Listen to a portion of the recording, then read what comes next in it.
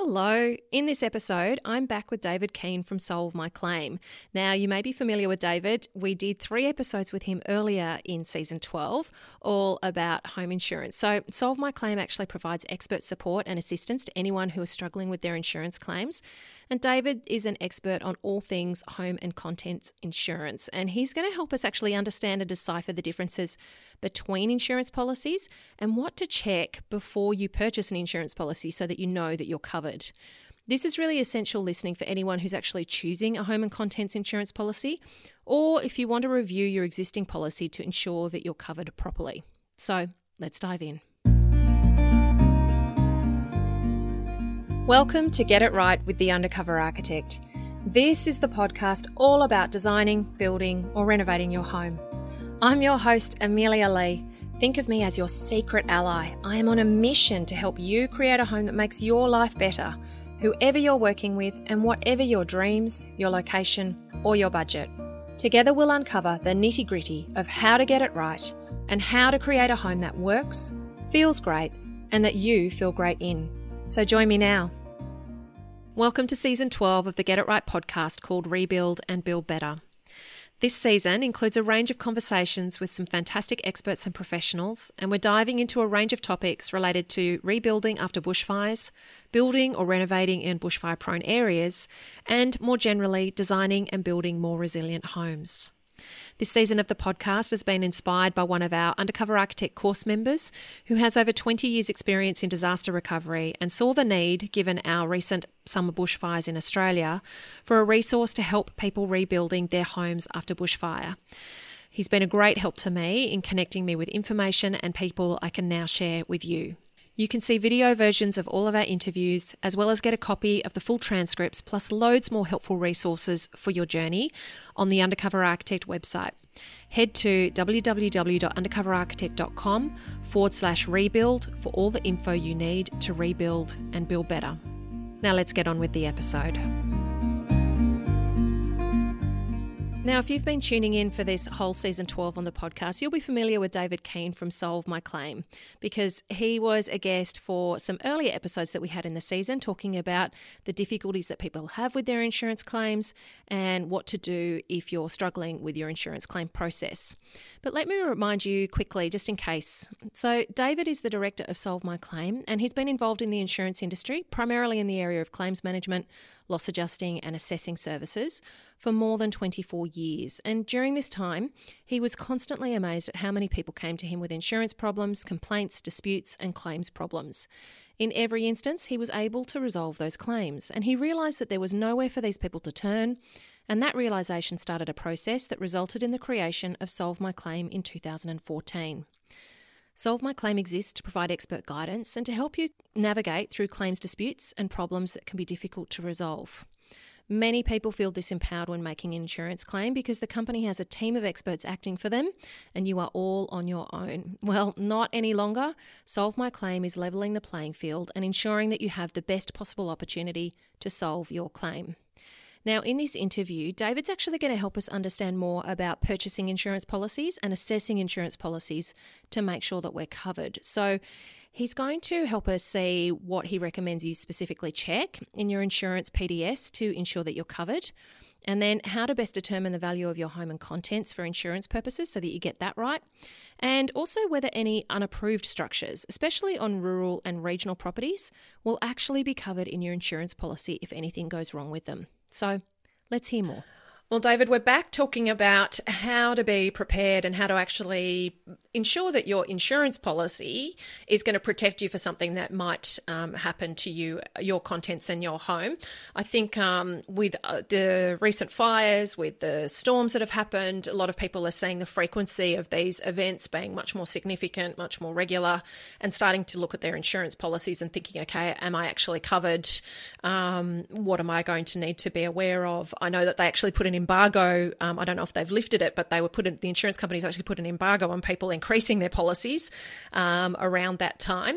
So if you're reviewing your insurance policy, what do you actually recommend are the things that people look at and check specifically in that PDS statement to be confident that they've got the coverage that they need?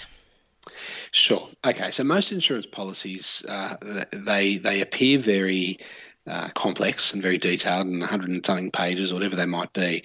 But most of them are actually, they follow a fairly similar format. And so, so the first thing would be understand your policy. Don't necessarily need to memorize every word of it, but understand what this contract is that you've entered into. And if you don't understand, or if it's beyond your maybe your comprehension, by all means outsource to an expert. You can actually go through an insurance broker, and there are very good insurance brokers and not very good insurance brokers, a whole range, like with any industry. But a good broker should be able to give you advice on types of policy, on the things you should be covered for, and all that sort of stuff. So going to a broker is one option. But your policy in general, it's going to start out with some definitions, maybe all sorts of words in the policy, what these words mean. Then it'll usually define what's being covered. So this is what we mean by building. This is what we mean by contents. This is what's not building and not contents. So you just get a bit of a definition around what's actually covered. And it's good to run through those lists because some people assume, for example, that carpets are part of the building when they're contents, or curtains or blinds, they're contents. And particularly if you're in a strata unit, for example, strata building insurance differs from normal building insurance in a number of different areas. And what is considered part of the building and what is considered contents or neither building nor contents, they can all come up. So understand what you're covered for. The next section generally will be just different things about how you pay your premium, what your obligations are to disclose, some of those things that they will go through, housekeeping. And then they'll usually go into the types of events that you're covered for. There are two main types of policies. Some companies have three types of policies. So you have a basic one. Basic one will be a really cheap premium.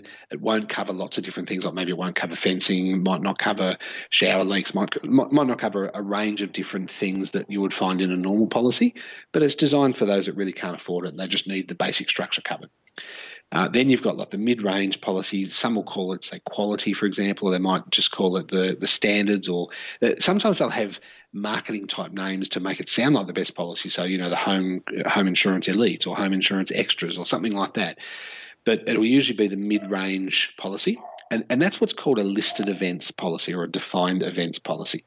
What that means, and this is most policies, by the way, what that means is you are covered for the list of events that is listed in this policy. Anything outside those events you are not covered for. So, and that's why they're called defined events. Only these events that are defined in the policy you'll be covered for. And they're events like storm, flood in many cases, fire, theft, the normal stuff. You then, in many cases, will have a higher level policy, which might be called Elite Plus or, Premium or something like that. What that is, it's called an accidental damage policy. Now, accidental damage essentially means, we used to call it a catch-all policy. It means you are covered for anything that happens to your property except for the list of exclusions that we have in this document. And so if you are carrying your TV from one room to the other and you drop it, you're covered under accidental damage. You're not under defined events. So there's two very different types of policies. Generally, there'll be maybe 30 or 40% difference in price too. You'll pay more for the premium product, but it covers you for anything.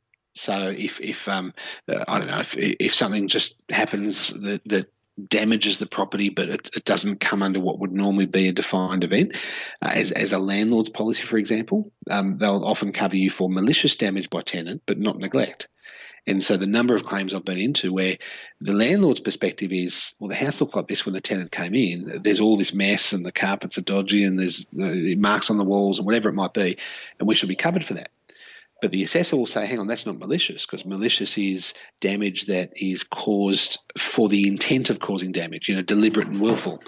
And so an accidental damage policy will often cover you for much more than just a standard policy. So understand what type of policy yours is. When you go through those listed events, each one will usually have exclusions tagged to that event. So for storm, for example, many policies will not cover retaining walls for any damage that comes under storm or flood or a few of the different areas. But if there was an earthquake and the retaining wall broke in half, it might be covered. So there's specific exclusions to certain types of events. And then you'll have general exclusions, which apply to all different sections of cover under the policy. So this is just going through the policy. You'll see the events you're covered for, the exclusions, then it'll go into additional benefits. And there can be some policies have some really good benefits. For those that maybe are going through the bushfires at the moment, there are policies that cover you up to a few grand for counselling, for argument's sake. And a good insurance company should tell you about those and proactively encourage you to use them. Some will wait for you to find them. And so definitely read through your additional benefits and recognise whether those benefits are included within the sum insured or if they're over and above the sum insured, because that'll always be noted there on the additional benefits. Then the policy will move to different areas. You might have liability coverage, legal liability, so it covers you for any claim that someone else makes against you if they injure themselves on your property, for example. And then it'll go into a section of the policy where it talks about how we manage your claim, how we settle your claim, how we deal with your claim, something to that effect. That'll then go through the process of of that insurance company's practical view on how claims will be addressed under the terms of the policy. So they're your general sections of cover in almost every policy PDS, and then there's just a bit of housekeeping on either side of that. So the most important things to understand are what do they include as building and contents and what don't they? What are the events you're covered for, or do you have accidental damage? What are the general exclusions that apply to the whole policy, and how will they actually deal with your claim? If you read those 4 sections and understand the policy from that perspective, you'll really be prepared for claim time, and you'll know whether this policy meets your needs. Along with that, I will say to people, never shop around on price. And I get that we've all got a budget, we're all trying to save money. The reason I think we shop around on price for insurance much more than other things is that until we have a major loss, most of us think insurance is really a bit of a waste of time. And most of the conversations I have with people who have it suddenly dawned on them that what they got was a cheap, dodgy product rather than maybe the one they'd had for 20 years up until 6 months ago and have suddenly changed and now they've had a major loss. It can be devastating, the difference with what policy you've chosen. So never shop around on price. Shop around on policy and benefits, coverage and benefits. And then if you get the policies that have the right coverage and benefits for you, by all means get the one that's the most competitive. But it's far more important, if you ever need this to use this policy, the terms and conditions will be far more important to you than the $50 a year you saved. Yeah, it's quite interesting. You said in your earlier chat that you can't understand how people don't read their policies. And I have to put my hand up and say, look, I was definitely guilty of that before we experienced the GAP storms. We, had bought, our insurance policy was something that we'd bought when we bought our first house and didn't have any kids. And then we just carried it over to the next property, and it was a budget insurance policy. And it was really interesting. We sort of went through that process of the GAP storms and navigated then, of course, the 13-month battle to get our settlement, but we also watched what happened with the houses around our area and whose tarps disappeared from their roofs soonest, and started to look at the insurers that were taking care of their clients. And we then started looking at alternative insurers. And the next time we went and bought an insurance policy, and ever since, we read it with a fine-tooth comb and literally run the worst case scenario process through how the policy is written. But they're mind-numbing, those PDS statements. They are mind-numbing. So, and so it's that thing of like, okay, I may never need to use this, but if I do, I want to make sure that I'm covered, and then shell out thousands of dollars per year, for the privilege of it. So. Yeah, that's right. And look, even if you just look at what you're covered for and what you're not, just those 2 sections alone, do you realise that? And I'll give you an example from Townsville. February last year, they had that major flood and weather event. The number of people who had strata title properties, units or townhouses, who actually had no idea that their policy did not cover flood until their strata manager or the insurance company told them in the aftermath. And so I agree, it's mind-numbing. But I mean, let's take the claim that you went through, for example, and let's just use hypothetical figures and say it was a $100,000 claim. If I said to you, would you read through this policy if I gave you $100,000? What would you say? So, of course I would. I'd read it 50 times for $100,000. But that's essentially what people don't do. They don't read it, not knowing that they've just cost themselves $100,000. And look, I totally understand, that to most people this is mind numbing. Insurance is mind numbing. I get excited about it because I deal with it and because I know that you can actually change people's lives by understanding what you're doing. But I also realise that most people I know, they do glaze over. And because I suppose insurance is one of those things that we all know is there and we all hope it'll look after us when the time comes. But until then, we just don't want to think about it. It's just that another $3,000 I've got to pay out this year to that silly insurance company again. Yeah, that's the mindset. And then what I find is the insurance companies that do the right thing, once somebody goes through a major claim, they'll be loyal for life. And this is what I don't understand from the insurance company side is, yeah, you might save $5,000 on this claim by these unscrupulous practices, but at what cost?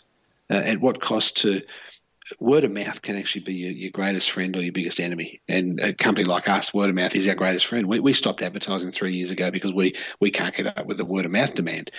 But when your actions are unconscionable, that word of mouth becomes your greatest enemy. So I don't even understand some of these things from a self-interest point of view from the insurance companies. Yeah, you're so right. And I think, don't be like me who had to go through a situation in order to actually start reading the policy that you're paying for. It's this thing of taking the time and actually understanding all of the logistics of what it's going to look like in terms of the process of you making a claim and making sure that you're covered. And I think too, particularly as you do get older, I mean, when we first got insurance, we were first-time home buyers and we didn't have any kids and we didn't own a lot of stuff. Now, after, a couple of decades of accruing things and a home that, is a valuable asset, and also you have a lot of your own personal finances tied up in, that insurance policy becomes far more significant as a document to kind of then, if you do unfortunately go through a situation, to then be able to navigate forward, with taking care of your kids and those types of things. So that's true. And that's the same with contents too. The number of people who have absolutely no idea what value of contents they have. And that's probably one of the biggest issues I've seen in my whole 25 years in the industry now, as I would say the most common obstacle that comes up for people is that their contents are way underinsured. And so how do you recommend people do go through that process of working out what their home's value is and what their contents are valued at? Yeah. Look, there are different it's one thing that makes it difficult for people in the insurance industry is that there are very strict rules about whether they can give you advice on how much you should insure for. And while I understand those limitations and why they're in place, the problem with that is when you talk to your insurance company, the staff members really can't give you a recommendation as to what you should insure for. And so therefore they don't give you any advice and it's all back on you to get it right. Now, there are guides that are available online. There's one, the Cordell Building Guide is one that's used fairly regularly, Cordell's. And I think, and I mean, I'm going off the top of my head here, but they go with square meterage rates. So for a rebuild of a home, it might be, say, $2,750 or something per square metre. But it depends on a number of factors, like the slope of the land, where you're at. An example that I used to give people, and it's probably a good example just to quickly explain to people that rebuild cost on a home is absolutely nothing to do with real estate value. A lot of people will think, okay, I paid $500,000 for the building, for the property, which is house and land. So let's go $250 for the building, $250 for the land, or $300 and $200, and they insure for that value and think, oh, I'm okay. But the example I give is, let's say you take a house that's in Broken Hill, for argument's sake. And that house might sell from a real estate basis for $200,000. Now, to rebuild that house in Broken Hill might cost you $650,000 because you've only got a few builders and you've got to get materials in. If you pick that same house up and put it next to Sydney Harbour, it's going to sell for $3 million. But that same house won't cost $1.5 million to build in Sydney. You probably get it built for $250,000. And then if you put that same house somewhere like Alice Springs, where even a basic home is going to cost you $600,000 or $700,000 to build, because again of all of those, and yet the real estate value here you might pay $500,000, and so you got the same house could sell for $3 million, $500,000, or $200,000, and yet it's going to cost more in those areas of the lower real estate values than it will cost you to rebuild in Sydney. And so it's an extreme example, but I guess it makes the point that whatever you've paid for your home is actually nothing to do with what it's going to cost you to rebuild. If you really want to make sure that you're covered, you can actually engage an expert. Again, I'd say that people should engage independent experts to come and actually give you not a real estate valuation, but a rebuilding valuation.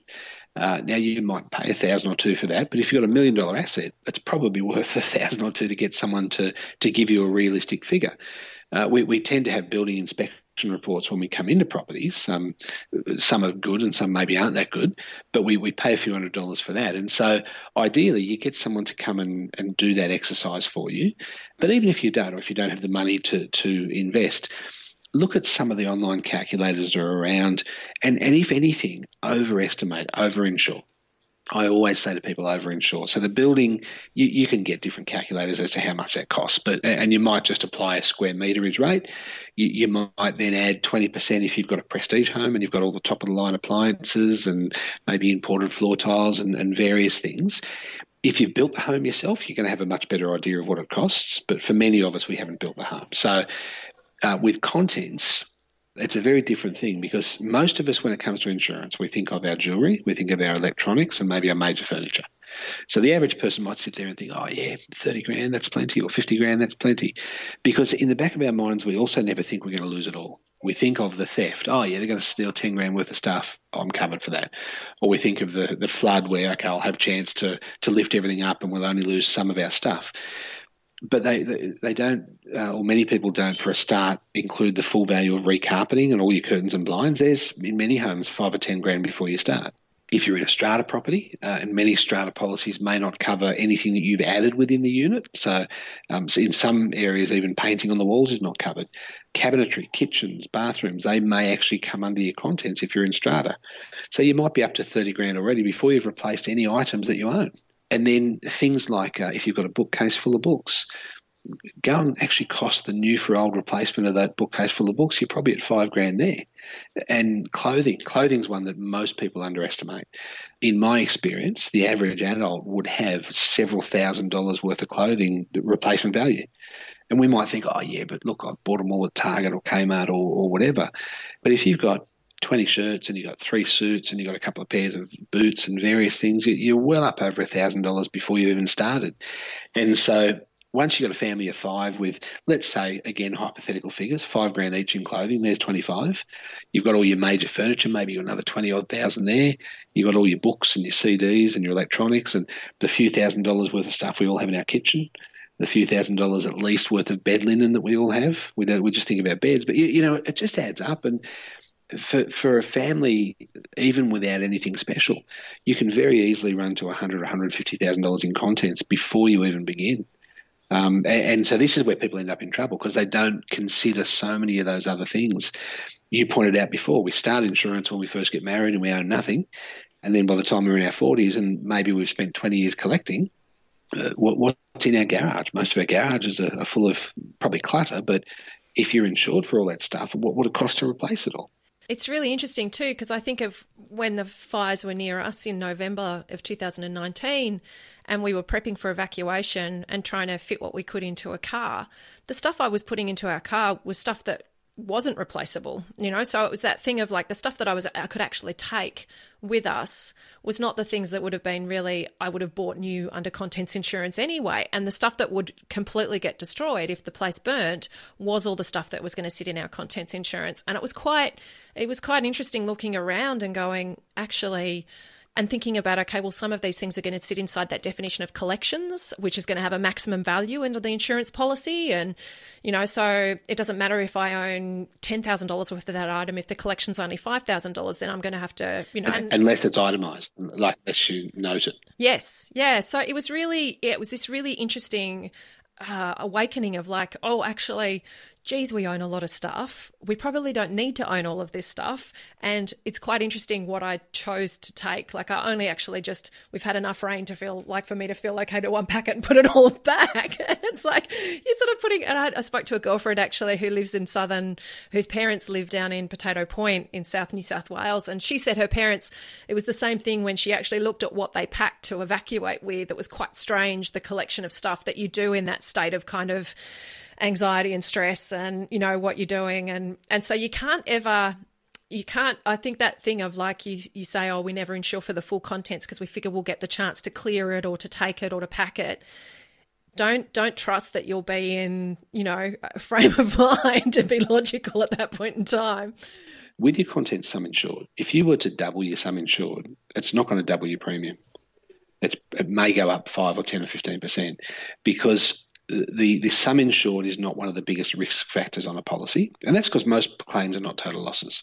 So whether you have 30 grand, 50 grand, 100 grand sum insured, a large percentage of claims are going to be for that $2,000 water damage or the $5,000 theft, and it's not really going to change the payout too much. It's only the total losses that are the big difference.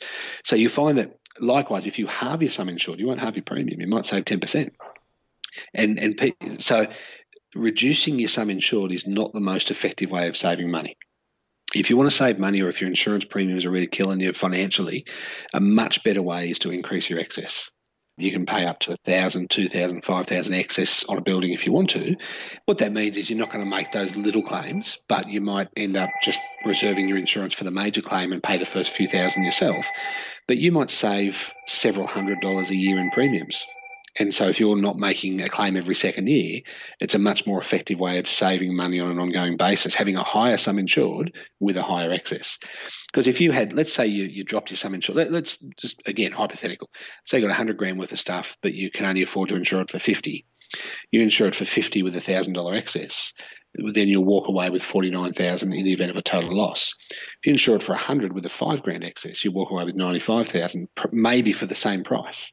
Do you know what I'm saying? So there's different ways of saving money smarter. For example, like you talked about collections, that's a big example. I'm a reader. I love books. I've got about 8 bookcases at home. I've got my books insured for 30 grand because that's really what a replacement is going to cost for all those books. And you're not talking special collections; it's just books. And so people they really don't consider. I mean, look at the documentation. If you had a total loss fire, let's say the bushfire had come through your house, and if you got a family, say of 5 people, for argument's sake, you got 5 passports, 5 birth certificates. Well, there's your first 2 grand, to replace that sort of stuff. And these are the things we don't think about in our sum insured. You've got your wedding certificates, you've got all of the documentation, maybe a new copy of your house title deeds, just all that stuff that all costs money to go and get again. And if you're not insured for everything you own, these are all those hidden costs that, okay, maybe you'll get your sum insured paid out, but it might still cost you 20 grand over and above that to replace all of this other stuff that never even entered your mind. Yeah, that's great advice, David. I really appreciate you taking us through that in such detail. That's awesome. Say you live on, this will apply to a lot of rural and regional listeners in the UA community. If you're living on a property that doesn't have all approved structures, so there might be a shed that didn't go through council. I know in our area, lots of people, renovate dairy bales and, it hasn't necessarily gone through council. What happens? You lose everything in a fire or something gets significantly damaged. Can the insurance company say, look, no, it wasn't an approved structure, so we don't have to pay that out? How does that how have you seen that play out? Really good question. There's a number of factors in rural policies. Rural policies are a very unique type of policy, and they have very different terms and conditions and ramifications than maybe the mum and dad residential policy. So first of all, if the structure's not listed on your policy, it's probably not covered. So if you've got your own home, you've got a house, a garage, a garden shed, whatever, you don't have to list all those. You're just covered for a sum insured. On a rural policy, in many cases at least, and it does depend on your policies, but in many cases, only structures that are listed are covered. Rural policy also has, in many cases, a very, in my view, unfair clause that used to be on many policies when I first joined the industry, but it's only really on commercial and rural now, and that's called the underinsurance clause or the co-insurance clause. Now, it's quite a complex situation, but to explain it, I guess, in layman's terms, if you've got a property that's worth, say, $1 million and you insure it for $500,000, then you're insured for 50% of what the full replacement cost would have been. And when they work that out including all of your services under the ground, your trenches, your concrete, everything that's got to be done to fully replace that property. If you're insured for 50% of that and you make a claim, let's say it's a 50 grand claim for a minor fire or something, you'll only get the proportion paid of that claim that you insured for. Yes. Now, there's a little bit of a buffer in there because they take it down to 80% of full replacement value. And so it's not as simple as that. But in a general sense, that means that you are deemed to be co-insuring for the balance of the value of your property. So therefore, you are co-insuring for that proportion of the value of your own claim. Oh yeah, it used to be many years ago. It's on all policies, and in my view, it's so unfair. Again, because the average consumer has no idea, and this is one of those terms in the policy that you just glaze over when you start reading it, unless you understand the ramifications. Now, I'll give you an example from Cyclone Marsha in Rockhampton, 2015. I went to a rural property. The lady had bought the property. When she'd bought the property, she'd asked the insurance company to send a risk survey because she had no idea of values. They said, no, we don't do that. You've got to work it out. So she had she had a hay shed, the three, I think it was just the rear wall, not the side or front walls, and you've got your roof, and other than that, it's just the timber structure. So it was many years old. She thought, 15 grand would be plenty for that. So she insured it for 15 grand. The cyclone came through and it actually blew off part of the roof. Now, the total repair cost was about 15 grand, but the full replacement cost, if that structure had been totally destroyed, would have been 60. So it was deemed by the insurance company she was insured for 25% of the value. So therefore, 25% of that 15 grand damage was about $3,500. So they paid about $3,500. Now, there was a few other disputed aspects of that claim that we fought and won at AFCA, but on that issue we lost because it was deemed that that clause was in the policy, and so therefore they were entitled to reduce it by that 75%. So what's the wording of that clause? What do you need to look for? It changes policy for policy, but it's usually called underinsurance or co-insurance, and it's in many rural policies and it's in many commercial policies, but it's not usually in the average building and contents anymore. Now, the reason I raise that is because that's a huge ramification when it comes to rural, and many of those structures, they might be 50 years old, they might be half falling apart. In some cases, I've seen horse stables that have just been built by the owner, and they're just a few bits of wood, and they whack them up there, and then a storm comes through and blows them over. Now, again, if those structures aren't compliant, an insurance company can potentially, and they usually do, deny it and say, no, we're not going to cover you for that, or we'll just give you $5 grand for the materials.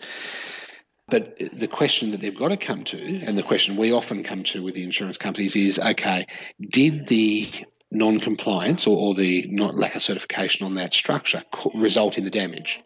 So if that was a normal storm event with 70 km/h winds that blew the stable over, you'd have to say that the structural inadequacy was the proximate cause of the loss. Because if it was built properly, it would have withstood 70 km/h winds. But if it's a Cat 5 cyclone, no matter how that little sucker was built, it's going to fall over.